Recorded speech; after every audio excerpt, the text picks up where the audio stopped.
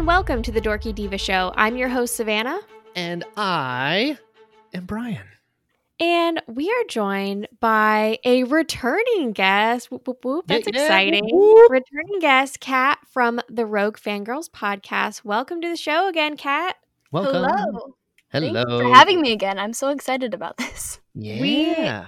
We talked to you, it was almost definitely over a year ago, maybe a year and a half ago at this point, to review Dooku Jedi Lost. And on that show, you guys were talking about the Master and Apprentice book. And I was like, I definitely need to read that. And guess what, guys? A year and a half later, I definitely read it. A year and a half later.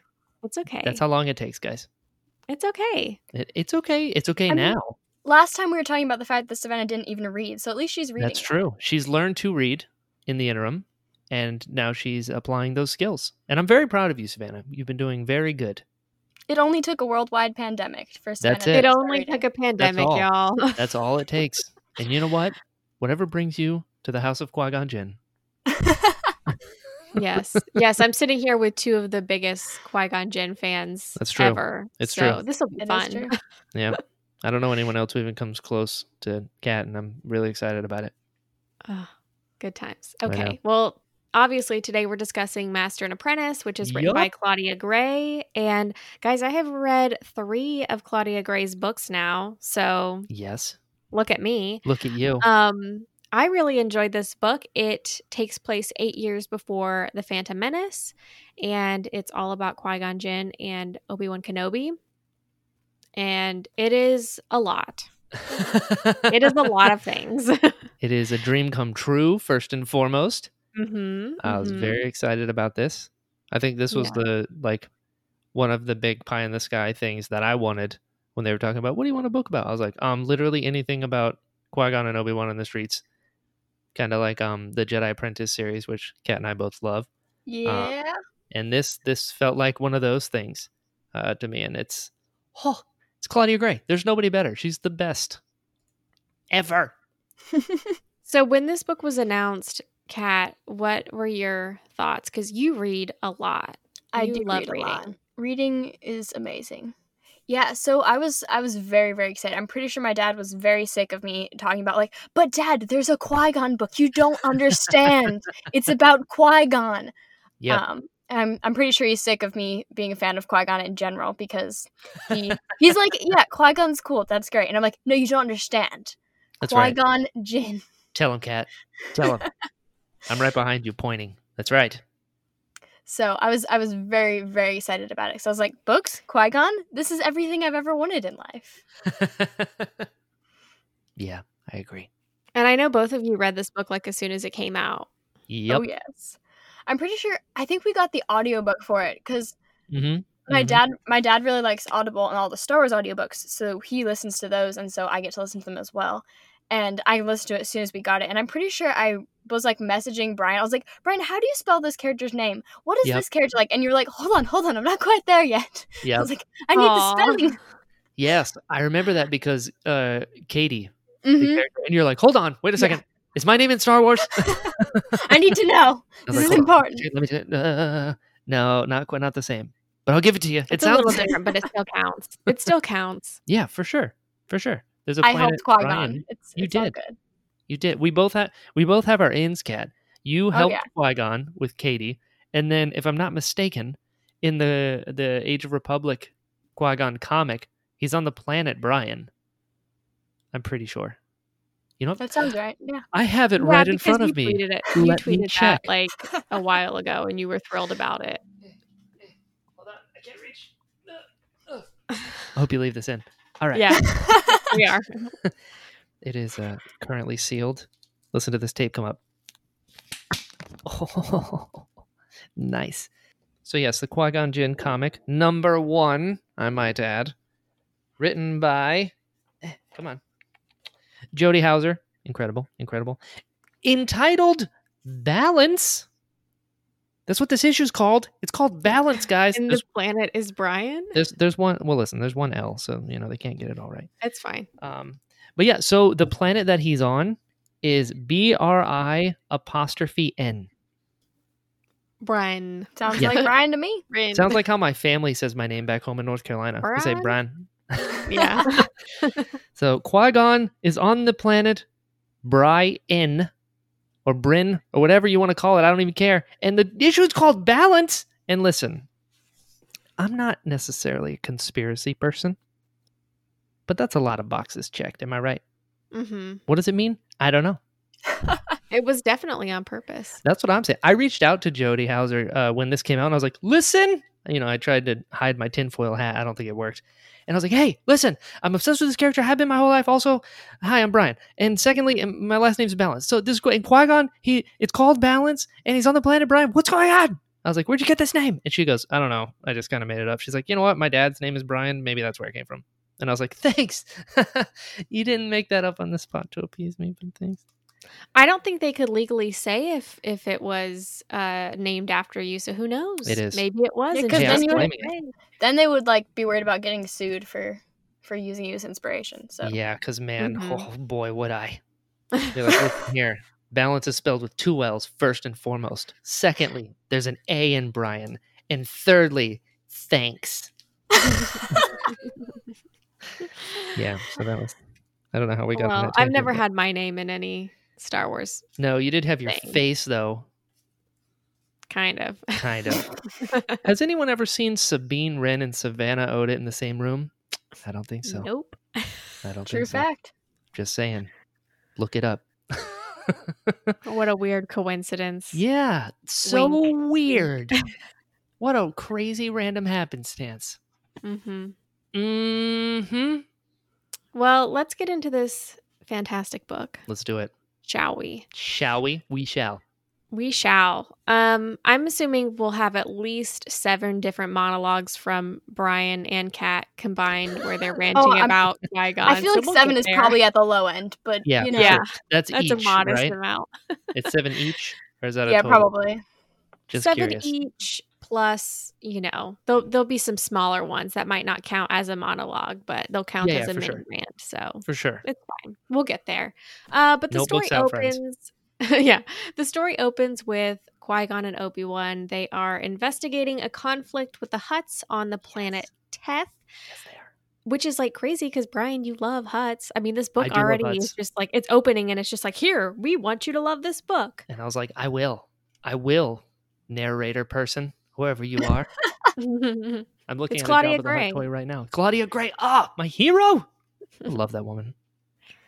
So we're on Teth, and we see that Qui-Gon and Obi-Wan are having some differences and having some issues working together. And they kind of resent each other a little bit throughout a majority of this book, which is very interesting. I don't know if I expected that. Yeah, resent's a strong word.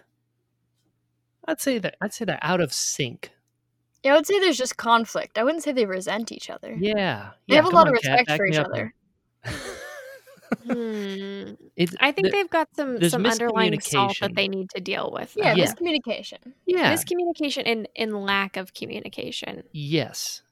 Because there was not a whole lot of communication going on. They were thinking a lot of things and not saying a lot of things. And then they were just bottling it up. And you know how that goes. I live it's it never every a day. good idea. In general, I just feel like Obi-Wan, no matter what, is just never good at communication. Yeah. He's not really the best at communication. And also trust. You know what I mean? Yeah. They talked about how Obi-Wan is which to this day, I think Obi-Wan is the model Jedi. Obi-Wan is what every Jedi wants to be. It's what the Council wants every Jedi to be. By the rules, this is how things are done. This is what it is.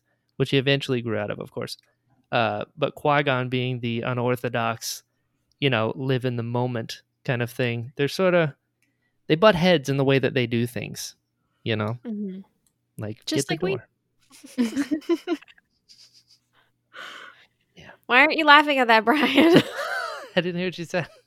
I said just like we are. We butt Oh, heads exactly like we are. Yeah, I'm trying not to internalize everything that we're about to talk about.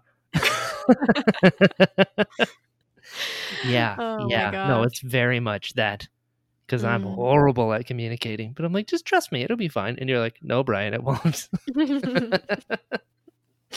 Oh my gosh. So they deal with some business on Teth with the Hutts, and then they go back to Coruscant, and Qui-Gon gets an offer to join the Jedi Council. Yeah. Whoa, big indeed. news. Clearly he doesn't accept. Yeah. We kind of knew how that was going to end, but oh yeah, by the way, guys, this is going to be an extremely spoiler-filled episode. I should have said that off the top. Yeah, you've had years to read the books, guys. Come on. If Savannah read it first, you're behind. That is really rude. I'm sorry. That hurts. I mean, this is from a woman who says she doesn't read books. But I do now. You do now. That's what I mean. But all the people that do read books, if they haven't got to it before you did, that's on them. I'm taking your side on it. See, this is the communication thing. I don't know. I think we're going to move on. So anyways, he gets an offer to join the Jedi Council. He decides he wants to think about it, and he ends up not telling Obi-Wan about this offer because he knew that if he accepted, they would have to part ways and Obi-Wan would be assigned to a new master. Mm-hmm. So he doesn't tell Obi-Wan for quite some time. Mm-hmm. Awkward. And then they go to a new planet called, I call it Pijal. Is that how you guys pronounce it? Pijal. Oh my god, are you serious? You both pronounce it Pijal? Pijal? The audiobook. Yeah. Otherwise, I'd be pronouncing it totally wrong. I can't pronounce anything. Yeah, Pijal. They go there. Yep. And they have to mediate the signing of a treaty between the Pijal monarchy and the Zerka arms. Mm-hmm. And while they are there, it slips out that Qui-Gon had been invited to the Jedi Council, and that's how Obi-Wan found out. Yeah. And it is not good. No. That's not. Yikes. Yeah. That's a tough one. Mega yikes. Yeah. But while we're on Pijal, we meet a character named Rael Averross, who I was already familiar with through the Dooku Jedi Lost audio drama, but I knew from you guys that he was going to play a big role in this book, which is why I was so excited to read it, because I wanted to learn more about him. Mm-hmm. And yeah, he's in this book a lot, and he is very interesting. So it's so funny when they first show up. Rael is the former apprentice of Count Dooku. He trained Rael before he trained Qui-Gon. So Rael is a little bit older, and Rael and Qui-Gon already have a history of knowing each other, but clearly Obi-Wan did not know Rael. So when they got to the planet and they met up, Obi-Wan noticed that he's wearing like kind of ragged clothes, and he just has like a different attitude, and he's definitely not the Jedi that he's used to seeing. And I just love this character so much because Same. I mean, he has like a southern accent, which is hilarious. Yes. And he is just totally different from anything we've seen before. And I want to know what you guys thought of Rael when you first read this book. Kat? Okay. I've listened to this book like 5 times, so I gotta think back to my first impressions. Or it can just be your overall thoughts. Okay, so now I think he's really interesting as a contrast to Qui-Gon. The first time I read it, he really, really just got on my nerves because he was just so selfish and annoying. And he was just so selfish about everything. And literally everything that goes bad in this is entirely his fault. And at the end, everyone's like, no, this isn't your problem. And I'm like, it literally is. He caused all of this. That's a good point. Because he didn't work through his own issues, so he caused issues for other people. Yeah. But now I just think he's really interesting because he's a good contrast to Qui-Gon. Of both of them are really kind of different from the average Jedi and what Jedi are supposed to be, but Qui-Gon does it in a good way, whereas Rael tends to do things to break the code for fun or for selfish reasons. True. And Qui-Gon doesn't really break it, he just goes by the sentiment of it instead of the letter of it. True. So, I find that interesting. But you like him now? Yes.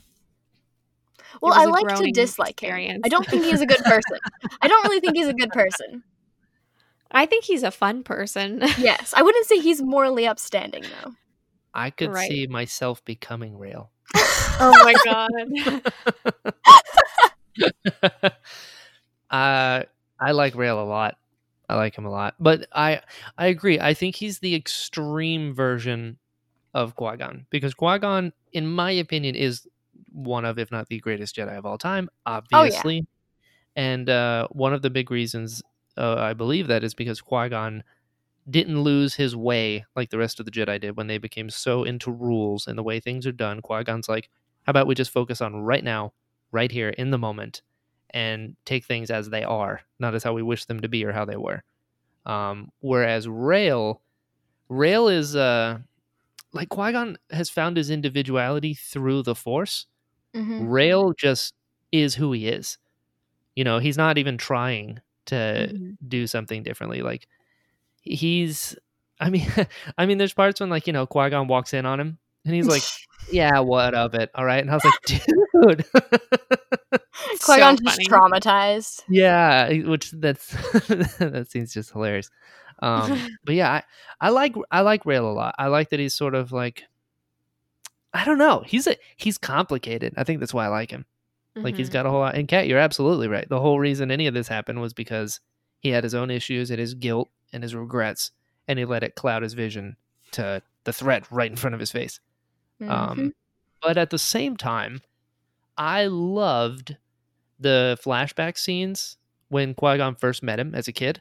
Oh yeah, me too. It's one of my favorite scenes in the book because, like, you know, this guy's coming up and he's all kind of, what's up, man? And then Dooku's there, and this guy's talking to Dooku unlike anybody else would talk to him. And then when he talks to Qui-Gon, he's like, hey, so yeah, you're gonna, oh, your feet are big. You are gonna get taller than me. Do you know how to swim? You know what? I'm gonna teach you how to swim. Like, it was just a cool little thing where, like, Dooku didn't really explain a whole lot, was, like, you know, very firm, like that kind of guy, but also doing his own thing, obviously, with the whole mystical stuff. But Rael was like I don't know, like a cool human connection with Qui-Gon right off the bat, and I just thought that was really refreshing, and I liked him.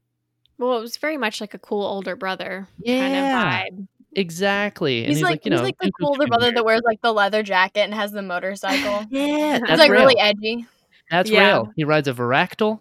He likes to drink and sleep around. Like, he's cool. Can we talk about the Varactyls for a moment? Because I was not expecting that. And those are like one of probably my all-time favorite creature. Same. In Star Wars. They're just like cool little dragons. I love them. Amazing. And they sound so cool. I know. I thought I wish there was like tiny hand-sized ones that were real and I could just have one as a pet. Like, I want a full-size one as a pet. I would ride it everywhere. I feel like that'd be so hard to care for. It for sure would. It would eat insane amounts of food. Yeah. You need to go on eBay because they have the Burger King Varactyl toys from when Episode 3 came out. I might still have mine. I know I don't still have mine, but I definitely need to buy one. And we actually talked about this, I think, when we had our prequel Defense Force episodes come out. Yeah. I know we talked about this, but yeah, Burger King had a bunch of like little mini plushies for Episode 3, and they had a Varactyl one. And it's not very cute, but it's something. I've seen a figure before.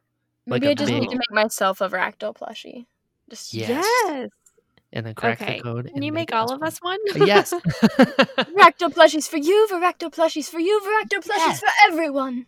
They would be so pretty because I think the Varactyls in this story, they had like red feathers. Yeah. They were like bred for that. You could make all kinds of different ones. For Polo or whatever game they're playing.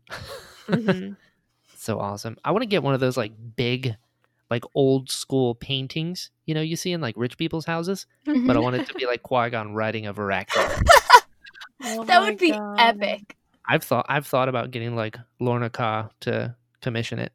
Be like, like a big one. Like, yes. And here you see Jedi Master Qui-Gon Jinn riding a Varactyl. Why do you have that, Brian? Why don't you have it, Chad? You know? You just need to have Obi-Wan in the background, like straight up falling off of his. Yeah, exactly. The full picture. We got it all. That's such a cool thing to put for Varactyl hunts and stuff. I know. I love that so much. That was super cool. Yep. Speaking of Rael, though, I want to mention the whole issue that happened with his former apprentice. Yeah. He's got some baggage. This guy has got some major baggage. I hear you. So his apprentice, Nim Piana, I think that's how you say it, Nim Piana. Yep.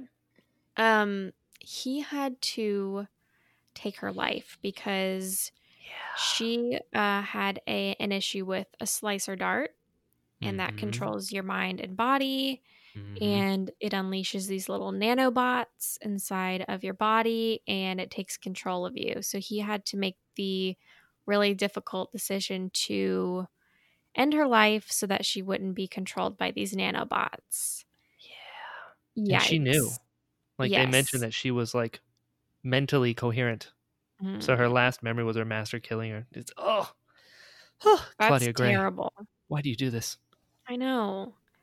Yeah, that's... So that brings a lot of context to this story. And Rael is acting as the Lord Regent of Pygel. And he is also working alongside a 14-year-old girl, the princess of the planet. Her name is Fanry. There you go. Killing Fanry. Killing it. It's so funny because when I read these books, I have all these pronunciations in my head. And then when you hear other people say it, you're like, oh, wait, what? Hey, it's better than Fanry. 40. And he... Wait, what? It's better than 40. Farties. Yeah, the farties from the Ahsoka book. The little farty kids. Hashtag never forget. We're going to have to make, like, some sort of merch with that on it. Yeah, just a kid with, like, the fart little clouds farty behind girls. Oh, man. I forgot about that. Anyways, so he's working alongside Princess Fanry, and he sort of feels a sense of responsibility to protect her and guide her because of what happened to his former apprentice, and that plays a large part in this book. But Fanry is quite the interesting character. She's with amazing. A very interesting story. Fanry. Yeah, she's really cool. Kat, what do you like so much about Fanry? Well, I just like the fact that she's like basically a child, so she's not like, "Hi, I'm a 27-year-old ruling my planet." So it was just really cool having like the perspective of another young like ruler, sort of like Padme was in The Phantom Menace. And I think it was probably done on purpose to sort of almost mirror The Phantom Menace in a way. But so I think that's probably a purposeful story choice. But I just think she's really, really interesting how smart she is and how she's sort of, instead of just being like, oh, well, yep, not really in charge, just can't wait till I'm a big kid one day, she like actively takes action to be like, okay, I want to do this. This is my planet. And all of her choices aren't necessarily good, but most 14-year-olds don't make the best choices in general. So give them rule over a planet and you don't end up with a lot of Padmes. Good point.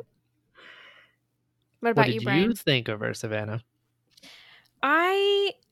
She reminded me a little bit of Leia with her personality because, as Kat said, she was very about like taking charge and making her thoughts known. And to me, that reminds me of Leia. But I also liked how she's super young. I think there was one part where they said she was sitting down and her legs were swinging because she like couldn't reach the floor, and I was like, haha, relatable, like that's me. So I definitely liked her, but towards the end of the story I was really shocked by some of the things that happened with her, which we will get to. But yeah, she had a really unexpected twist at the end, and I really liked her. Oh, also she's a redhead, which is cool. Yeah, she is. All kinds of representation going on here. I know. Just claim it, Katie. Just say it's all for you. That's what I do. It's all for me. Yes. There we go. This is our book, Katie. Together, you and I will read it. I want a book. Yes. We'll get you on. That's right. Okay. That's right. Thank you. I mean, there could be one out there for you. You just haven't read it yet. Like, there's so many Star Wars books. You got to keep going. I don't know. I think if I was like super represented in a book, somebody would email me and be like, "Yo, this is you." Yeah, like true. Like in Rebels. That's different.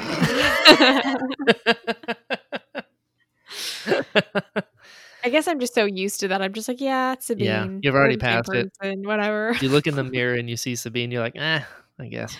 I want a book, though. Yeah. I mean, if only you had like something else, like an audio drama or something. That'd be pretty cool. Like if we had like, okay, hypothetically speaking, if we had a character that like was your name but not your name. Whoa. You know what I mean? Like that'd be pretty cool. Yeah, I don't even know what it would be because like Savannah doesn't really mix up that well. I guess it would have to be like Navsana? Maybe. I don't know. I don't like it. Maybe. I'll think about it. I'll think on that and let me know what you come up with. Yes, Fenry's awesome. Fenry's awesome. I like Fenry. I think she's a great character. I also like that she's the representation of like Rael's issues. You know what I mean? It's like, we're going to put you into a situation where you have to get better at this. Because when Qui-Gon talks about like what happened and the fact that like the council made this decision, but he's explaining to Obi-Wan, like, here's what really happened because I know Rael. I thought that was a really interesting thing to do, story-wise, to be like, all right, yeah, he had to kill his Padawan, but like, why did she get slicer darted in the first place? Why were they in this position? Because Rael likes the thrill. It's like your job was to go to the bridge and fight through this, system and try and get control again. But Rael would rather just cut through things, and that put him and his Padawan in danger. So he faulted Rael for it, which I was like, interesting, but that's not what the council decided on. Yeah. Qui-Gon's best. I feel like this is more evidence of the council just not knowing like what would be a smart decision. They're like, this guy just lost his young Padawan. Let's put him in charge of another young child. That won't be problematic. Yeah. It's been a week. I'm sure he's like emotionally healed from the scarring event. He totally won't project 7 full days? Nim. That's plenty of time. Yeah. That was their problem. They went too by the books. Like, well, if you lose a Padawan, you get over it by getting another one. That's what page 7 says. Too old to begin the training. It's like, come on, dude. Let's just they got too rigid. Like the fact that they didn't chastise Rael for it happening. It was like, it is what it is. Like, this is what you do, and any Jedi would die for the sake of the crew. So, it sucks that it happened, but also, I think she would have agreed. We're like, so gross. It's so it's bad. all, they just look at everything on paper, which is why Qui-Gon seemed like the maverick, because he was like, how about we just look at the person right in front of us? And they're like, but on paper, though. Yeah. Crazy. Yikes. The Jedi are so problematic. And it's so interesting now that we're getting a lot of prequel era books to really explore that. I mean, we definitely saw that too in the audio drama, to be like, oh, what? Like, Yoda is not that cool in the prequels? Yeah. They did. I mean, I'm a Jedi apologist, obviously. Being Jedi Brian. But I just think they lost their way. I don't think they're bad per se. I don't think they're bad. They had good intentions. They just walked away from, like, they just they didn't think of things through. They were just like, well, this is easier. We're going to go with this. It looks good. It's good. Yeah, they got comfortable. They got complacent. They're like, we just fought a Sith Lord. And they're like, impossible. They've been dead for like 1,000 years. No big deal. Yeah. Oh my God. They're just extremely short-sighted. Exactly. They're not looking in front of them. They're looking at the rules. And they're like, all right, well, too old. Sorry. It's page 4. Can't do the whole, too old. Like, yeah, but the chosen one's right in front of you guys. Well, I know, but that's something I wanted to talk about too. Is Rael was brought to the Jedi Temple when he was 5, and obviously he turned out to be problematic. So he was kind of one of the catalysts, I guess you could say, for that rule being so strict when they brought in Anakin. I think so too. So that's kind of an interesting thing that they added in the story, that Claudia added in the story. I like how they stuck him with Dooku. They're like, okay, so this guy who has like lots of problems already and is like not following our rules properly, let's give him this other kid who like hasn't even had time to learn the rules. This should work out great. Yeah. I mean, they kind of did the same thing with Qui-Gon and Obi-Wan. Yeah, they did. Like, they'll even each other out, I think. They're like, that's not how people work. Nope. It is funny that Dooku, who's like the most sophisticated Jedi ever, ended up with Rael and Qui-Gon, who are like the opposite of that. Yeah. Well, could you picture like Mr. Fancy Pants Dooku with his like Southern accent, redneck Apprentice. I mean, those are like the most polar opposite personalities you could ever have. Yeah. Yeah.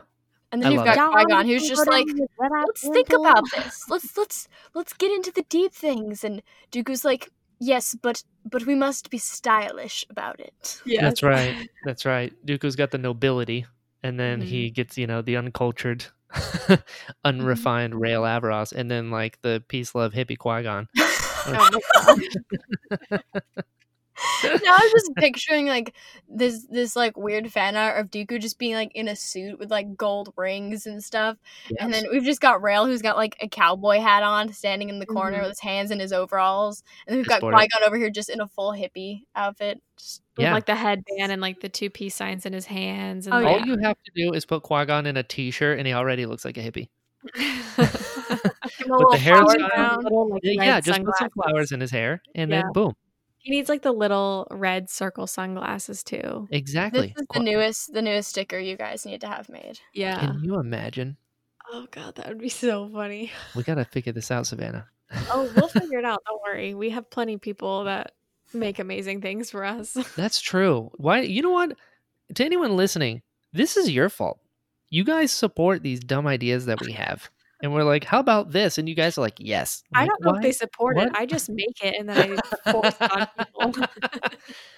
Like, welcome to the family, all the new people that got the Gray Jedi are garbage stickers. Yeah, welcome. I sent out like, I don't know, 20 or 30 of those stickers last week. Not kidding. Who'd have thought that'd ever be a thing that anyone would agree with? We'll definitely work on some peace, love, and prosperity merch for Qui-Gon. Yeah, we'll figure something out. We'll get to we'll get to thinking. Yeah, it's honestly a good thing I have zero art talent, or I would have the craziest things that I would draw. I'd be like, no, this is great. We're doing this. You made us so many amazing plushies, so That's are true. definitely. Do I need to make a hippie Qui-Gon plushie? I should not give myself ideas. Yes. Yeah. You absolutely should. I am looking at my Reldar plushie right now. Yeah, I have my so much right next to me. It's our first fan. Is that fan art? Is that considered fan art? Yeah. Yeah, it's the first Zolan Dart fan art. That rhymes. I don't know why I'm excited about it, but I am. I don't know either. Yeah, I said it and then serotonin. And I was like, whoa. Whoa. Wow. Amazing. Dr. Seuss. Anyway, Qui-Gon's the best. It's true. That's just how you're going to end every thought. In conclusion, Qui-Gon is superior. Yes, I want to talk about Dooku for a little bit because please do. He's not present in like the current story being told a whole lot in this book, but there are a lot of flashbacks between him, Qui-Gon, him, Rael, and he has a brief appearance at the end of the book, which is amazing. We'll talk about that in a moment. But I recently reread the Dooku Jedi Lost audio drama script, and that's why I wanted to read Master and Apprentice. And so reading these two stories basically one after the other makes it so much richer because you have so much more context. And Dooku is spoken about a lot in this book because at this point he has already left the Jedi Order. But Qui-Gon and Rael don't really know why. They know that he left to deal with Sereno and be there, but they know that there's more to the reasoning and they're not sure why. So I think that's super interesting because when you read the audio drama or listen to it, you know why he left. And it's like, okay, well, it's not a mystery to me, but these guys are clearly still trying to figure it out. But in these flashbacks, we see a lot of instances where Qui-Gon is exploring prophecies. And I think there are 5 total prophecies that are shared in the book. Could be wrong. Maybe there's more, but I think there's 5. I have 5 noted. And I thought it would be fun for us to like go through those prophecies and talk about what we think they mean, because I'm pretty sure every single one of these came true. Yeah. So the first one is, she who will be born into darkness will give birth to darkness. Leia. Leia sure, right? and Ben. Yeah, gotta be. The next one is, when the righteous lose the light, evil once dead shall return. I thought of this as the Jedi. Me too. it's about the Jedi losing their way, and that's because they lost their way. They didn't see Palpatine right in front of their faces. Mm-hmm. That's how I saw that. I saw that one too. My other interpretation, and this book came out before The Rise of Skywalker, so this may not be an actual connection, but I thought it could be a connection to Palpatine's return in The Rise of Skywalker. But okay. I'm not sure. Could be. Claudia, answer our phone calls. She won't tell us. I mean, at this point, when this book came out, it came out at Celebration, essentially. Mm-hmm. And that's when we had the trailer of the first Rise of Skywalker trailer where Palpatine is laughing at the end. So I don't know if that could have been an actual tie-in, because obviously these books are written far in advance, but maybe they slipped her a little info. Maybe. I don't know. Anyways, the next one is, only through sacrifice of many Jedi will the Order cleanse the sin done to the Nameless. Tough one. I don't have an interpretation for that one. Kat? I mean, when I first read it, I just kind of thought of Order 66, of like the Jedi had kind of inadvertently caused so much trouble in the galaxy that they weren't fixing, and like sort of the Clone Wars was kind of a little bit their fault, and until they were basically wiped out, they couldn't start fresh and try to solve the problems. Mm-hmm. That makes sense. I can see that. I'll kind of piggyback off of that. Reading it, it's like the Jedi, I'm going to say this way too many times and annoy myself just as much as you guys, but the Jedi lost their way, right? So through the sacrifice of many Jedi will the Order cleanse the sin done to the Nameless. Perhaps the sin done to the Nameless is the negligence, is the not sticking up for the people when they could, is not like getting involved for the right things when they were too busy playing politics. Mm-hmm. You know what I mean? Like that was something like when they talk about slavery in this book, like that's a big deal because Qui-Gon has a real problem with it. And they pretty much say like, there's nothing we could do about it. Politically speaking, that's how it's done. Like, I think, was it in this book where Yoda talks about like the species of like insect? Is that from this one? I believe so, yes. Yeah, there's a part when I think Qui-Gon calls him and he's like, hey, we got an issue here. And Yoda's like, it's not our problem.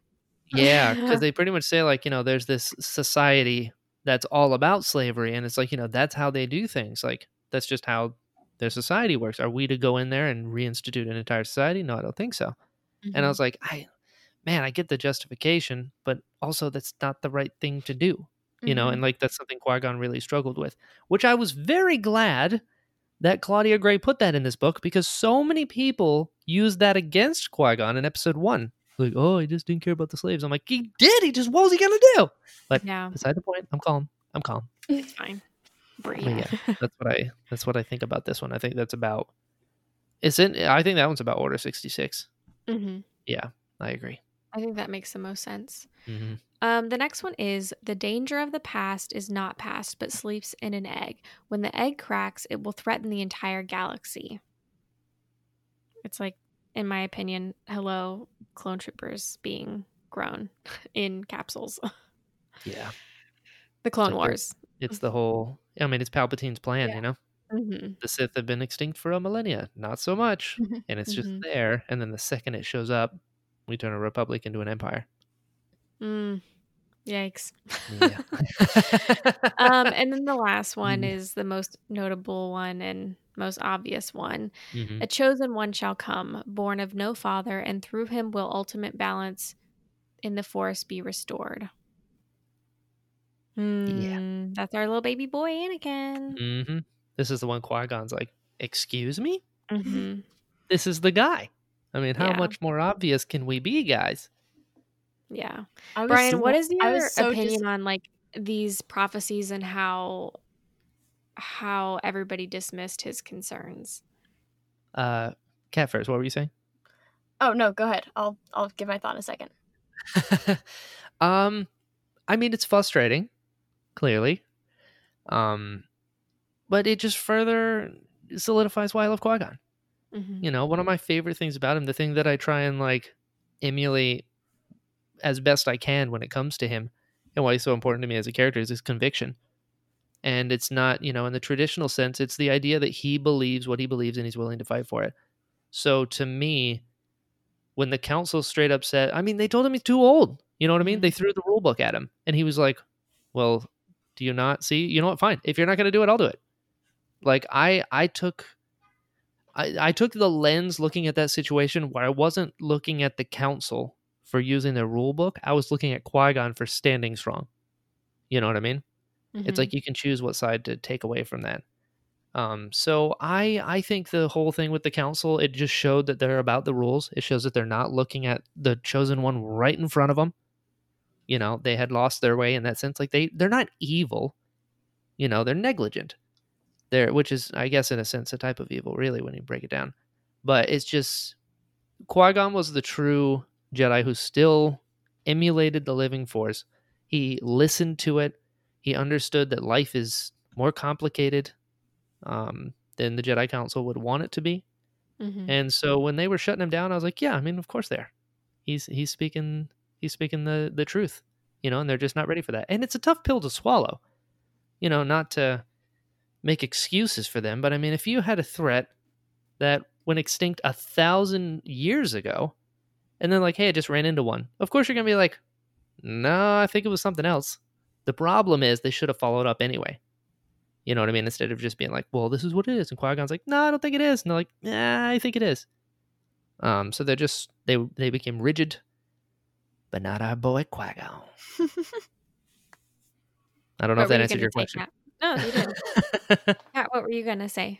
I was going to say that when I first read the Chosen One prophecy in this book, I was so disappointed because I had this book that I got when I was probably 10, and it was called The Jedi Path, and it's not canon anymore. But it's the pages with the Chosen One prophecy are ripped out purposely in the book. Ooh. And I was always like, what is it? It must be so epic. And then I was just like, it's one line, really? It's so it's so specific. It's like, let me describe Anakin's character to you super specifically. I was like, really? That's too funny. I wanted some epic poem.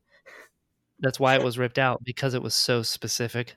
It doesn't say X marks the spot. It's the actual coordinates. You don't even have to dig for it.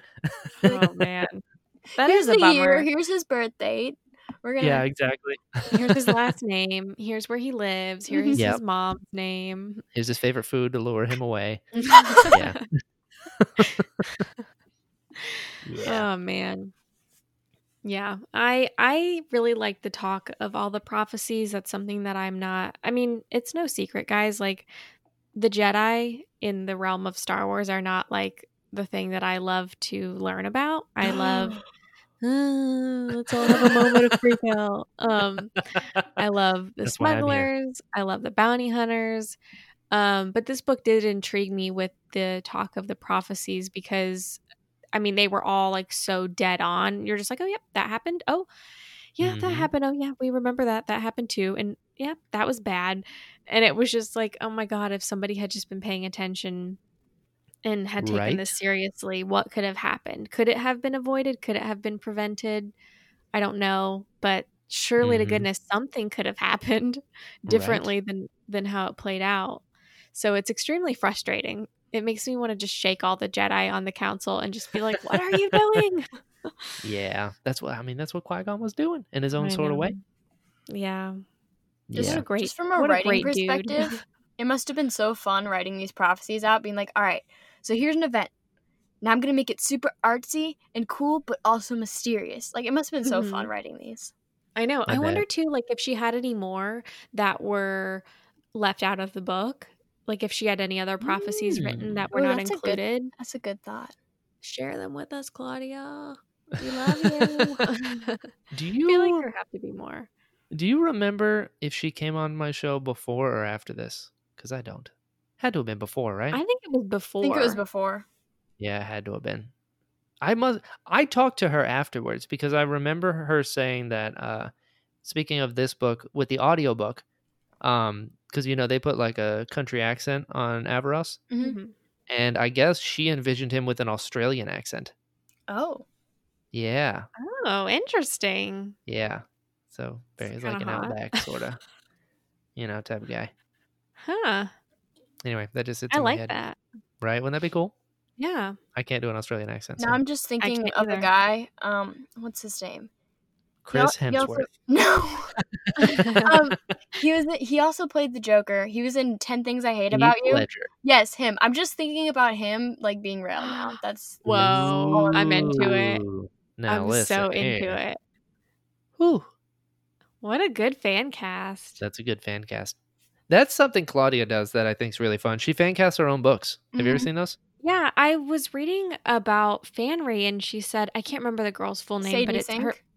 Thank you. From Stranger Things. Yeah, that's who she envisioned as Fanry. And that's funny because I read that after I finished the book. And when I was reading the book, I pictured someone that looked exactly like that. So clearly she did a great job describing the character. But yeah, I thought that was really cool. I agree. This whole love book it. is really cool. Now that I'm like fully a redhead, I've been trying to figure out how I could do like a cosplay of Fanry because like, there's not a lot of details about what she wears, so I think it'd be kind of a fun challenge of like, okay, let's take the details we have and try to come up with like some kind of cultural outfit for like the tiny pieces we do have. So I've been thinking about that. I'm like, how can I do that? Oh, there you please go. do this. I would love to see it. I'll do a Rail Averos. Savannah, are you going to be Qui-Gon? Yes. Oh, Jesus. Yeah. Can I just be a fractal? I'll just walk around with feathers all over me. Yes. Oh, absolutely. Man. That would be really fun. This is our celebration getup. That's right. We did it, guys. What an amazing squad. I love it. Agreed. So a lot of talk of slave labor is shared in this book, and we get to meet two new characters. Their names are Pax and Rahara.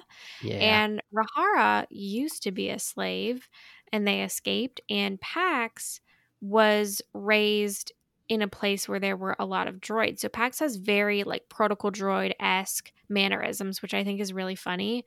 Agreed. I feel like that would totally be me if I was raised around protocol droids. I would just eventually basically turn into one. But they are jewel thieves, kind of, and they are seeking out. I don't remember what it was called, but they're seeking out a jewel that is basically a dupe for kyber crystals. Yep. And I thought that was really cool too. I don't think these have ever been shared in any of their Star Wars content, right? I don't think so. I think they were new.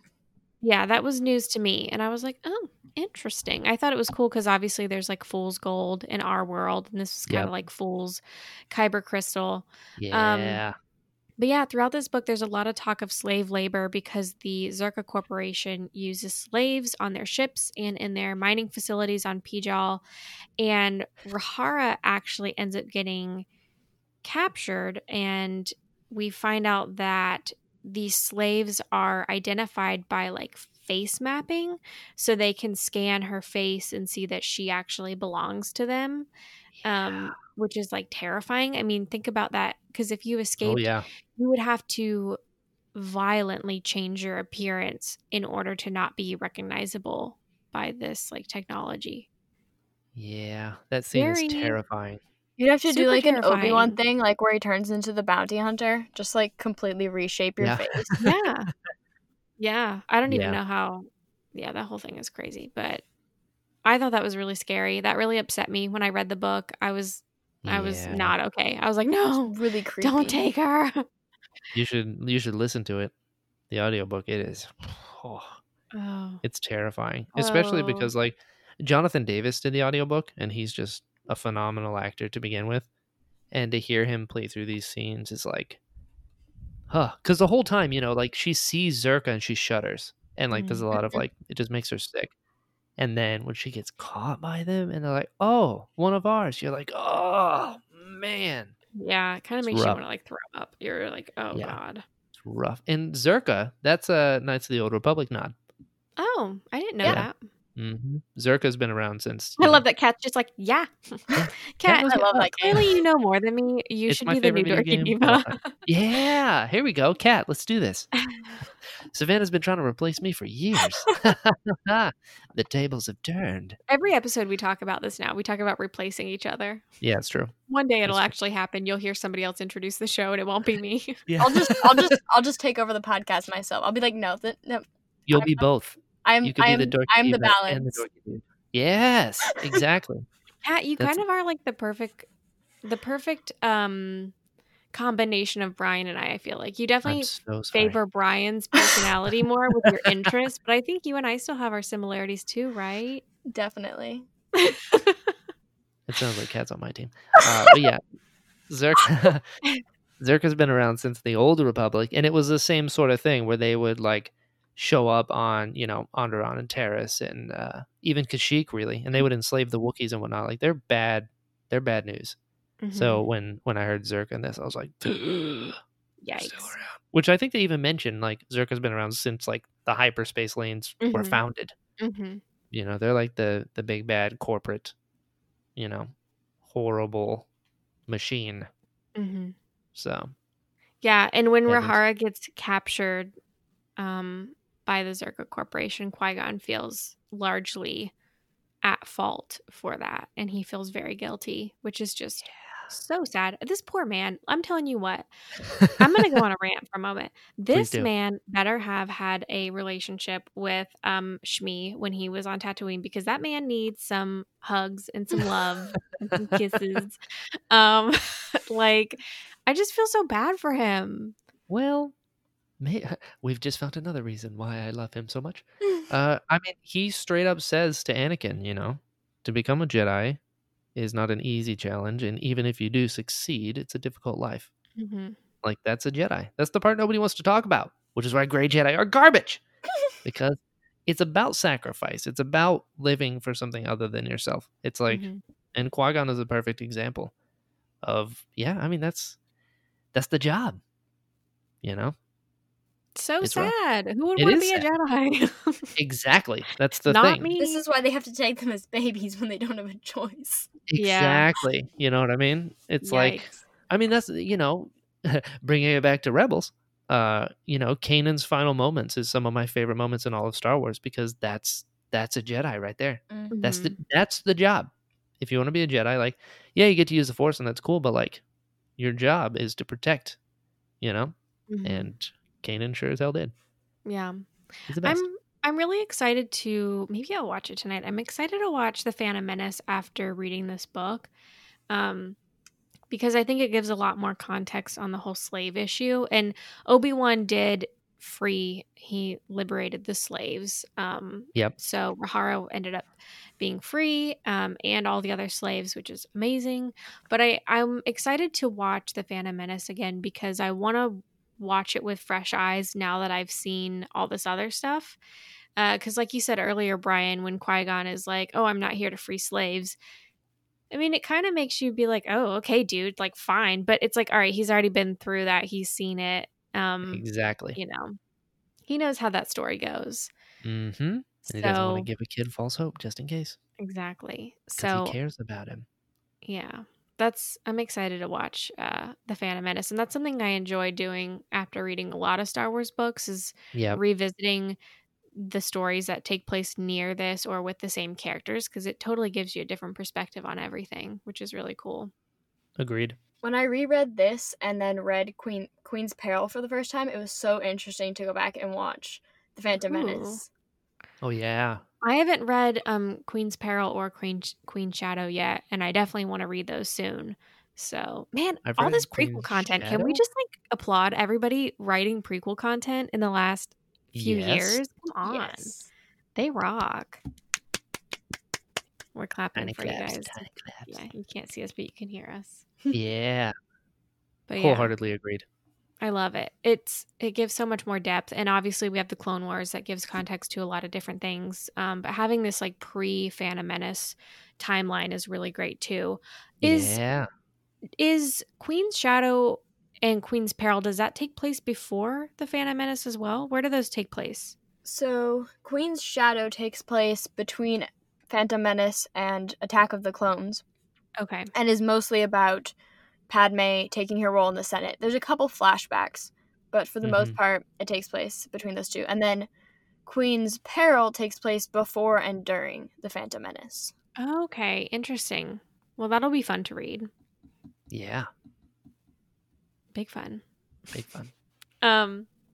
Okay, so we also see Qui-Gon having visions of Fanry's coronation on Pijal. Yep. And they're pretty terrifying, to say the least. And then they mostly come true. So also terrifying. Kind of how the Force works. Yeah. Which is insane. Like, again, going back to Dooku Jedi Lost, His buddy. There's so many visions in that story that come true.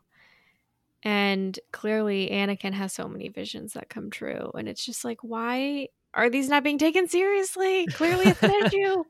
I love that it's such a fine line. I like that they address that. Like in this one, they talk about, Dooku says like a lot of the Jedi don't believe in the mystics and the prophecies and stuff because being so cognizant of the future can lead to the dark side.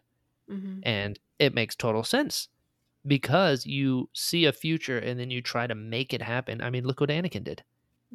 You know what I mean? Like he saw his wife dying, so he tried everything he could not to make that happen, and then ended up being a catalyst for it happening.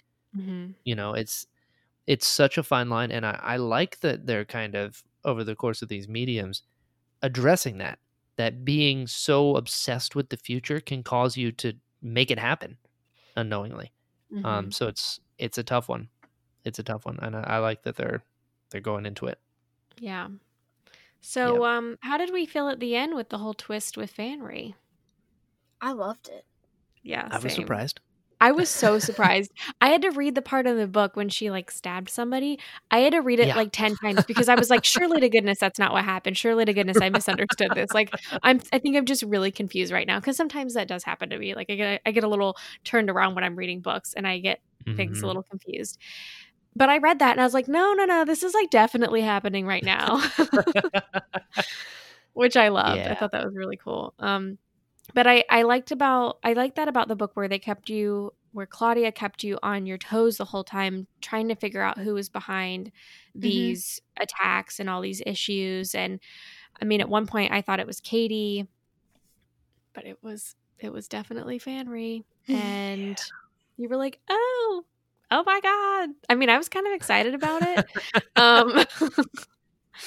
But yeah, that was such a good twist. I love it when books have a good plot twist that really surprises you, because I think a lot of times when I read things, there are twists, but they're very expected, and this was just not something that I was expecting to see. What did you guys think? Okay. One of my favorite parts was just the image in my head of after she's like completely thrown off this whole coronation and she just like grabs onto the rope and is just rising up into her ship. And just like, I love that picture in my head so much. But I don't know, I really liked the plot twist. And I wasn't shocked. Like, it wasn't like, oh, wow, never would have seen this coming. But it also wasn't like, ha, I predicted this. So it was kind of just like a really good buildup of it. It made sense, but also it was still a surprise, which I really liked. Yeah, it takes very good writing to foreshadow something in a way that makes sense but doesn't give it away. Right, finding that line. What about you, Brian? I was surprised. I felt bad for Rail. Yeah, I know, poor guy. I seriously feel so bad for him. I felt really bad for Rail because it was like history repeats itself, and he, while well-intentioned, perhaps overlooked everything. It's a great example of where the Jedi went wrong.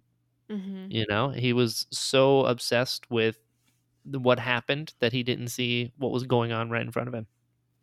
Which is kind of something Fanry was like, and you did this. Yeah. So, yeah, I felt bad for Rail, the whole situation. I thought it was a pretty badass moment for Fanry, but yeah, I was same. like, oh man. I feel so bad saying this, but literally when I read it, I did not feel bad for him at all. This is probably because at the time I was like 15, so I was really close to being a 14-year-old girl, and I was just like, heck yeah, girl, you take over this planet. He was being bad, he was not helping you, he was only caring about his own problems, you take over. And I was like, okay, well maybe take over in a good way, but you're still right. Katie's just like, get it, girl. Maybe they wanted to be stabbed. How do we know? Oh, man. Yeah. A very good twist. A very good twist. And then at the end of the book, Rael actually gets contacted by Dooku. And he's like, hey, bro, I have this great power that I want to share with you. And Rael's like, nah, man, I'm actually going to go back to the Jedi Temple. Yeah. And then he just cuts him off. And it's like, what? Like, details. So that was really great. And then, guys, oh my God. Okay, let me tell you something. Sometimes when I read books, I read the last few pages before I actually get there. I didn't do it this time. Let me tell you, I didn't do it this time. Good. Sometimes I do that. I don't know why. I think I'm just like too eager to find out what happens. Yep. Which is terrible, but I did not do that this time. And at the end of this book, they flash forward to end of the Phantom Menace when Qui-Gon has passed and they are about to have his ceremonial, I don't know, what do you call that? Funeral pyre. Funeral pyre, yeah. Like, whoa, was not expecting a moment of quietness and thoughtfulness with Obi-Wan. And I cried myself to sleep. Yeah, fair. That was so sad. A good reaction. I was gutted at the end of it. I was like, whoa, what a great book. I only have like 2 pages left. And then I was like, holy, oh my God. It was so painful. Yeah. Very painful. I'm going to cry right now. I know the feeling. Yeah. I mean, that's Obi-Wan though, isn't it? Like Obi-Wan is defined by loss.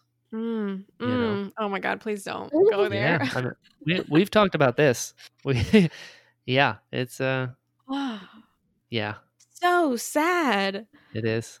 I mean, God, why are we such big fans of Star Wars? It's so painful. Because I'm sad, Savannah. Oh, I hate it. Yeah, it's beautiful. It's real. It's Obi-Wan Kenobi, isn't it? I almost like sad endings though because they're so real. It's just like, hey, Katie, I don't want that. I like it. I mean, it ends happy, right? You know, the only reason I can sleep at night all these years is because I know Qui-Gon didn't actually die. Right. Well, and he turned down the offer to join the council because that's the thing. It's right after Qui-Gon's being like, no, I gotta stick with my boy. And then we're like, how about you get killed and your boy doesn't finish his training? And they said, I thought it was so sad too how Obi-Wan said that they didn't change him into any, fancy clothes. They kept him in the outfit that still had the mark where he was stabbed. And I was like, oh my God. Yeah. Painful. Yeah. I don't have words for this part. It's really sad. Yeah. Let's talk about something really sweet though. We could talk about the fire diamond. Oh, we can definitely talk about the fire diamond. At the end of the story, Qui-Gon, he gives Pax and Rahara a Mustafar fire diamond, and they basically say that it's probably the most valuable thing that they could own. And where did he get this fire diamond? A former lover, potentially?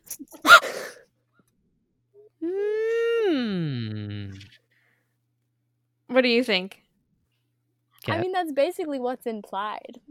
Okay, good. And I mean, it's got to be tall, right? It better be. Yeah. Wait, who? Tall. It's like a Qui-Gon's true love. Yep. Who's that? Oh man, Kat, do we got time? Details. I'll send you my 1,000-page essay biography tomorrow. Yeah. Okay. Yeah. Thank you. Yeah, Qui-Gon had essentially another. It's you want to talk about pain? Please tell me the details. It's so sad. Yeah. You want to talk about pain? Too? Look up Tall. Yeah. Ah. Yeah. Like I don't know. It's really sad. Why do they have to put that in there and they'll just be like, there's something, but we're never gonna tell you about where he got that diamond. Right. It's gotta be tall. We just need like another short story. So Yep. in the Empire Strikes Back, I'm sure we'll get more. Story, they're gonna add Empire Strikes Back from a certain point of view. They have a secret story they haven't told us about, and it's just Qui-Gon and Obi-Wan as Force ghosts talking about Qui-Gon's love life. That's the short story. Oh yeah, I'm in. It's really good though. You know, I love talking about Qui-Gon's love life. His true love is actually.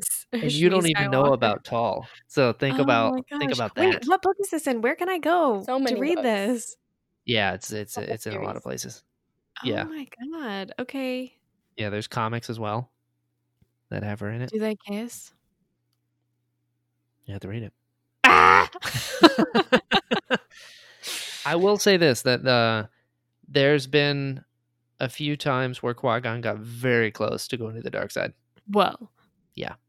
Oh my gosh, I'm so excited. Yeah, it's fantastic. Tall's awesome, but also so sad. Okay, after this, I'm expecting in that series, in like that whole series. He's like, this one didn't work out. It's fine. I'm gonna get another Jedi girlfriend. What a ladies' man. Yeah, I mean, look at him. I know. Peace, love, and prosperity, baby. Honestly, I feel like he wouldn't be very fun to hang out with during like his teenage years. No, probably not. Annoying to be around. Like, what did the teen see in him? Yeah, that's true. That's true. I don't know. Like, he's cool by the time we get to Clone Wars, but like, he would be so boring as like a 16, 17-year-old. Yeah, and if the Jedi Apprentice books are any indication, he also had a bit of a temper. Yeah. Bad boy. How old is he when he's with like helping rescue Satine? Like, how far before that is this? Or how long That's a good question. Is he like... He's 14 in this book. Wait. He's 14? Or, sorry, 17. I was like... He's 17. I'm sorry. 10-year-old? No. Yeah, he had to have been, like 12, 13, right? Because it's before this book, for sure. But that seems really young to just be like ready to leave the Jedi Order to be in a relationship with someone at 13? Hormones, baby. I mean, what was I say? It's I mean, look what Anakin did for for love. Yikes! Quote unquote. Oh my god. Yeah. Well, I wanted to share. I saved a portion of this book that I wanted to share. Yes. I'm sure it's your favorite part, Brian. It's the only page that I actually like made a corner fold on. But it's Rael and Qui-Gon talking about why he chooses the light. And Rael says, it doesn't matter which side we choose. And Qui-Gon says, it matters. It matters which side we choose. Even if there will never be more light than darkness. Even if there can be no more joy in the galaxy than there is pain. For every action we undertake, for every word we speak, for every life we touch, it matters. I don't turn to the light because it means someday I'll win some sort of cosmic game. I turn toward it because it is the light. Yo, can we like put that on a shirt? I live by this. I would get that tattooed on me, but it's too many words. So we'll just get a shirt. Yeah. Beautiful. I mean, this is Qui-Gon in a paragraph. This is why I love the Jedi. That's the Jedi right there. They became something else, but that's what they are, and it's just so good. Man. And so applicable to like our lives. Yeah. It's also why Grey Jedi are garbage. Because of this right here. Trash. Stinky, poopy trash. I love it so much. Like, have I brought up Scent of a Woman on the show? I feel I must have. Yes, you talk about it all the time. Yeah. Everyone, go watch Scent of a Woman. It's amazing. But this is essentially the same thing. Minus the side that the guy in Scent of a Woman takes. But it's like, it's so... You turn toward it because it is the light. It's not for any other reason. It's the right thing to do. That's why we do it. We do it because it's the right thing to do. Not to get anything out of it. Not to win some sort of game. It matters. I'm like, man. I know. I love it. I like it too when he says for every life we touch, it matters. Because that's something we said that the Jedi as a whole definitely don't think about every individual that they're impacting. But he does, and he understands that it's very important to consider those people, no matter how, small they may be or how brief of an interaction they may have, they matter. Agreed. I think that's really sweet. I live by this paragraph. And noble. I love it. Mm-hmm, me too. Have I missed anything important that we should talk about this book? Let's see. Only everything in the midst of the cover is important. Kat, what are you thinking? I mean, we could talk for hours about Qui-Gon, but obviously we don't want a 7-hour-long podcast episode. So. I mean, if we got to do it, we got to do it. I'm not going to stop you guys. Okay, cool. So, Kat, having been a massive Qui-Gon fan before reading this book, did this book do anything to that love? Oh, it just added to it. I didn't think it could be added to, but I feel the same way. Intensified. Yeah. I was just so happy to have more canon Qui-Gon content, because obviously there's a lot of legend stuff, but it's not canon anymore. Yep. And so I was like, all right, finally, some canon content. Right. Now everyone can I agree. See how amazing Qui-Gon is. Yeah, finally. Yeah. And I feel like Claudia really gets him. Oh yeah. I think so too. I love the way she writes. I said, she's my favorite. I've read Lost Stars, I've read this, and I've read Leia, Princess of Alderaan. I'm gonna read Bloodline next, guys. Woo woo woo. Get ready. But I loved Leia, Princess of Alderaan. That's probably one of my favorite Star Wars books. Same. Yeah, and I love the way that she wrote Leia and understood that character. And I agree, she definitely gets Qui-Gon. Yeah, I think so. I think she really does. She knows who he is as a person. She knows how he reacts to things. Like, there's nothing in this book that I'm like, that doesn't really sound like Qui-Gon to me. Mm-hmm. And I'm like, imagine how critical I am. Very. I'm like fine-tooth comb here, be like, hold on a second, because it is the light. Yeah, that checks out. Underlining everything he says in the book. Yeah, straight up. That's extremely high praise. For her. I agree. And it's all like, also, I mean, I'll just go on a love fest with Claudia Gray. Let's go. Think about how incredible of an author she is to be able to do that, because she wrote these words. That paragraph came out of her brain. I know. I mean, wow. Genius. Beautiful. Yeah. Like, she just, it's like as if Qui-Gon was really there. All right, Claudia, write this down. Brian's gonna love this. Because it is the light. All right. I'll see you later. Compared to other Star Wars books, where does this one rank for you guys? Ooh. Kat? I don't even know. I mean, pretty close to the top. There. I don't know what my actual ranking is, but whatever my ranking is, it would be up there. I agree. I think, actually, yeah, that's really hard. I've never thought about this. I mean, there's some really, really good books. Are we comparing? Wait, new canon, EU, all of it? I mean, I want to say all of it, but to trim that down, let's just say like new canon. Okay, that helps a little bit. Why is this so hard? Kat, help me through this. I mean, I'm so bad at ranking stuff because it literally just depends on my mood and what I want. Like, well, Kat, you've said you've listened to the audiobook like what, 5 times? Is that what you said? I do that with most of them, honestly, because I just love the story. Oh, okay. So I'm like, hey, you know what? It's been 2 months. It's time to listen to this again. Yeah, that's fair. You know what? Okay, hold on. Let me think about this. Because there has been some really, really good ones. Like, I mean, Catalyst.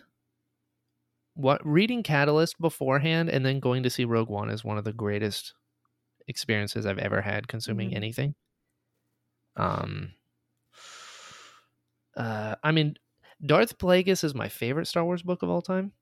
Like EU canon or otherwise, but you limited it to canon. I mean, it doesn't have to be. I just didn't know if that would be easier for you to pick. I mean, none of it's easy, is it?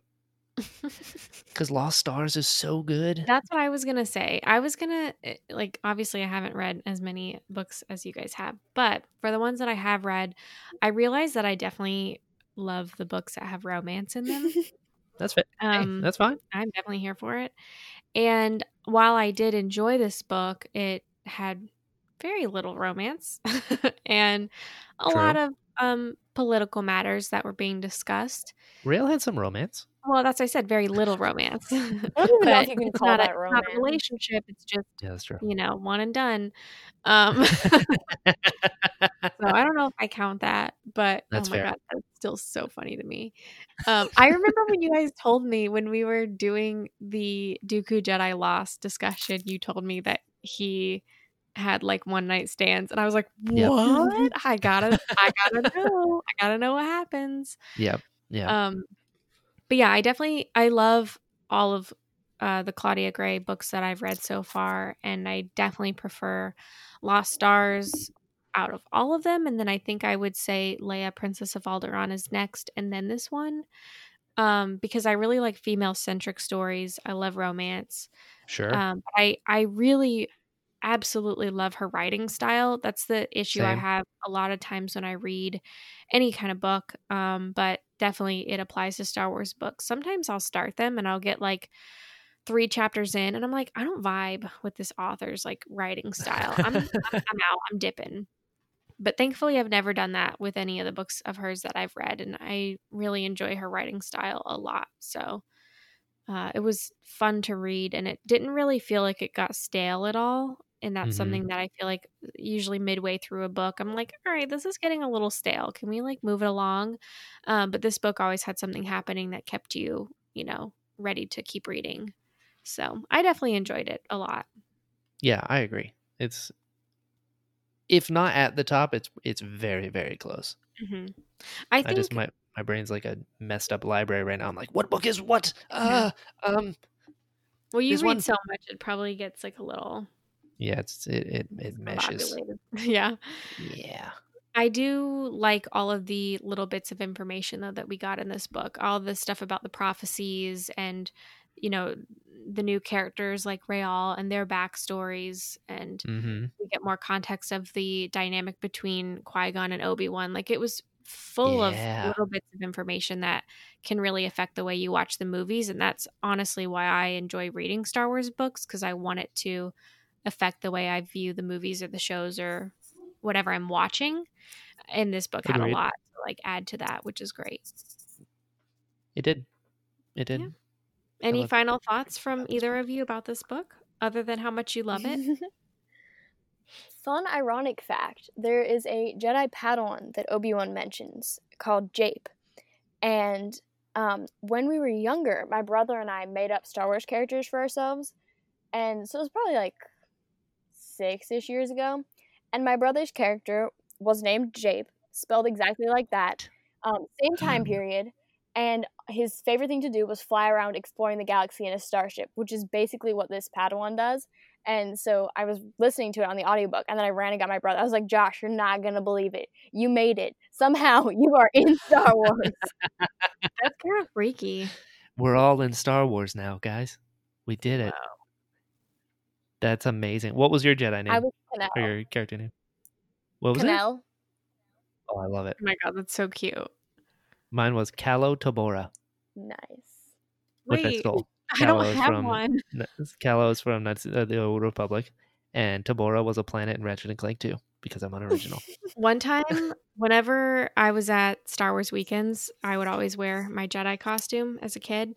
And one time a kid came up to me and my brother. He was also in costume. And the kid handed us a Disney autograph book, and they wanted our autograph. So we just like made up names, and he just wrote like Jedi Chase, which is literally his name. And I wrote I don't even remember what I wrote, but I think I mashed up like. You wrote Nevsana. No, I mashed up my last name, which at the time was Kiefer. I mashed that up with somehow my first name. I don't know what it turned into. And then we handed the autograph book back to the kid, and immediately a security guard came up to us and was like, yeah, you can't do that. We'll have to kick you out if you do it again. And we're like, oh my God, we're so sorry. So that's my only memory of like making up a Jedi name, and it's kind of traumatizing. Your first autograph. Mm-hmm. I love it. That's so funny. Yeah, that's so we're cool. Gonna need you to stop that. What a weird coincidence, though. I mean, what are the odds of that happening? Yeah. Pretty high. So cool. Apparently. Jape. I love it. I love it too. Jape. What about you, Brian? Any closing thoughts? Everyone read this book because it's amazing, and you'll understand Qui-Gon better, and he's the greatest Jedi of all time. And yeah, what Brian said. The end. Yeah.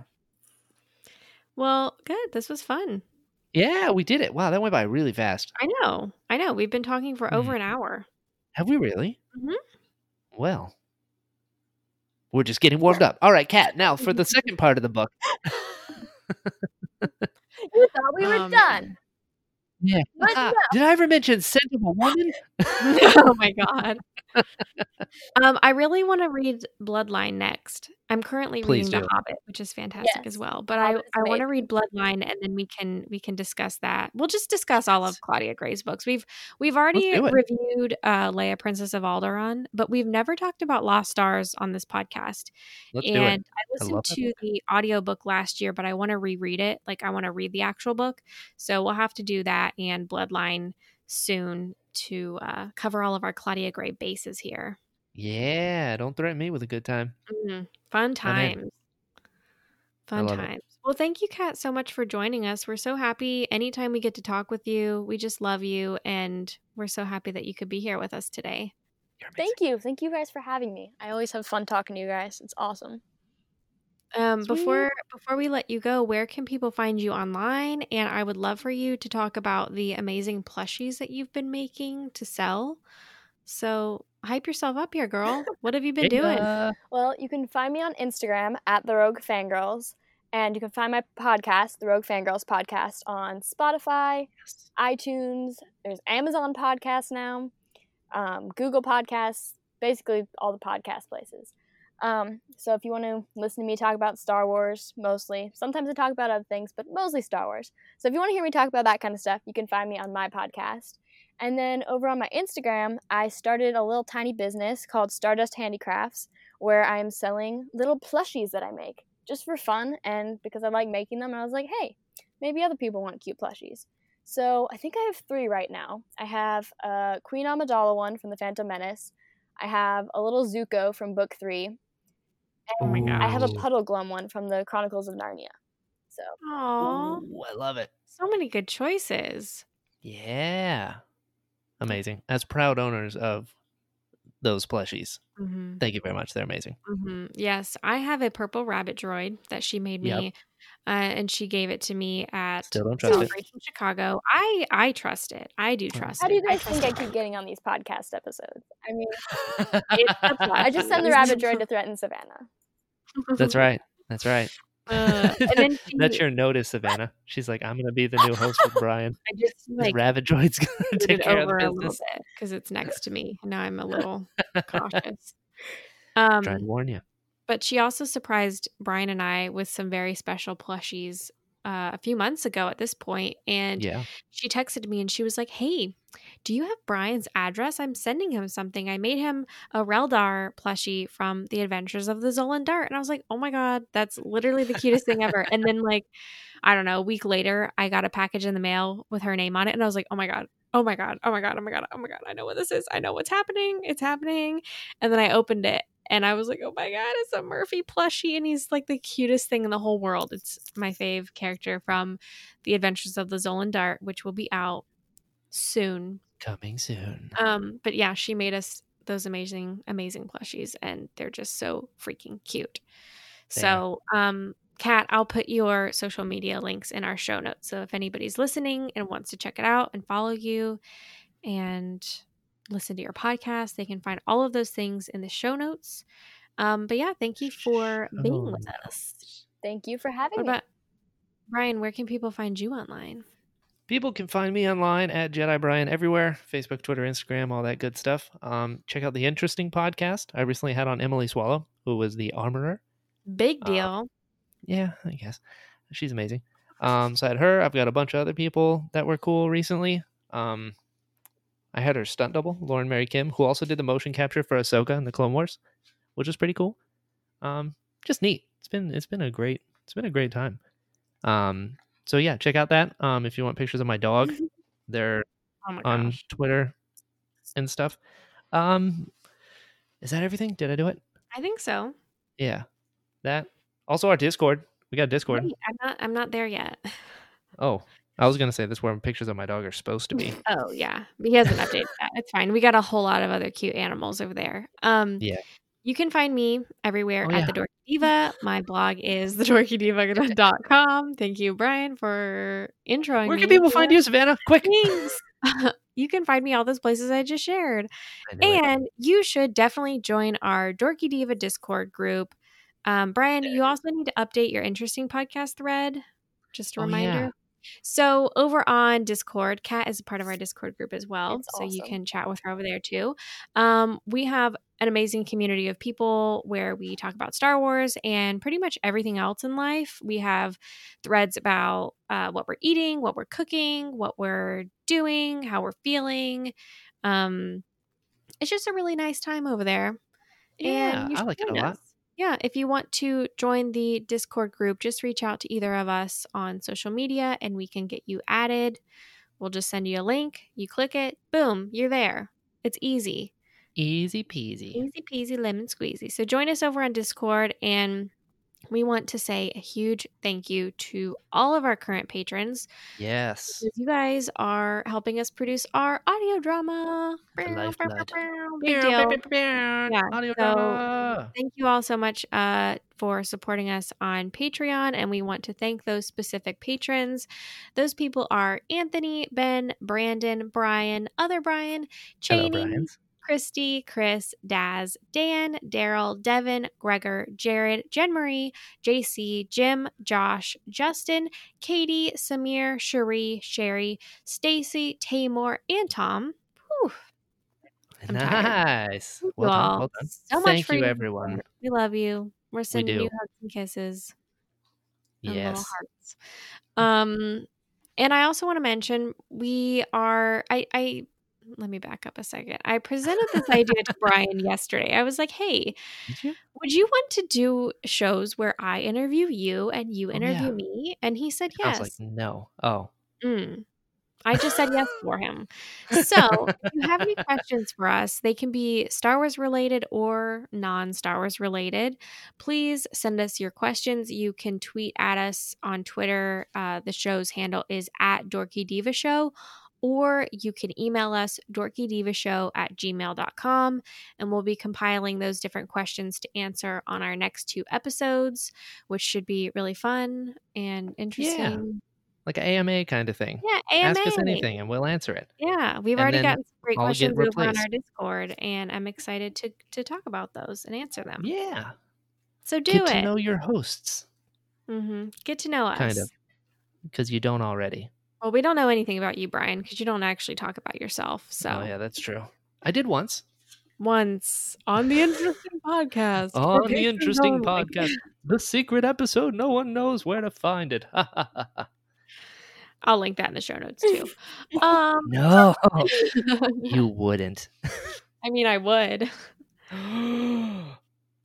I take back everything I said. Savannah's the greatest host of all time, and I'm really glad to be here, and I'm so excited that I'm allowed to be a part of this. Thanks for the new logo name. That's all I had to do to get a compliment out of you? Yeah, just threaten me. Thank you. Well, this was so fun. Again, Kat, thank you so much for joining us. We are always very happy to have you on, and we're so appreciative of your support too, because you've always been very supportive of our podcast. So thank you. Big time. You guys are amazing. Big thank you. You're amazing. Thanks. And to everybody listening, thank you so much for tuning into this episode. And until next time, may the Force be with you. And Godspeed, Rebels.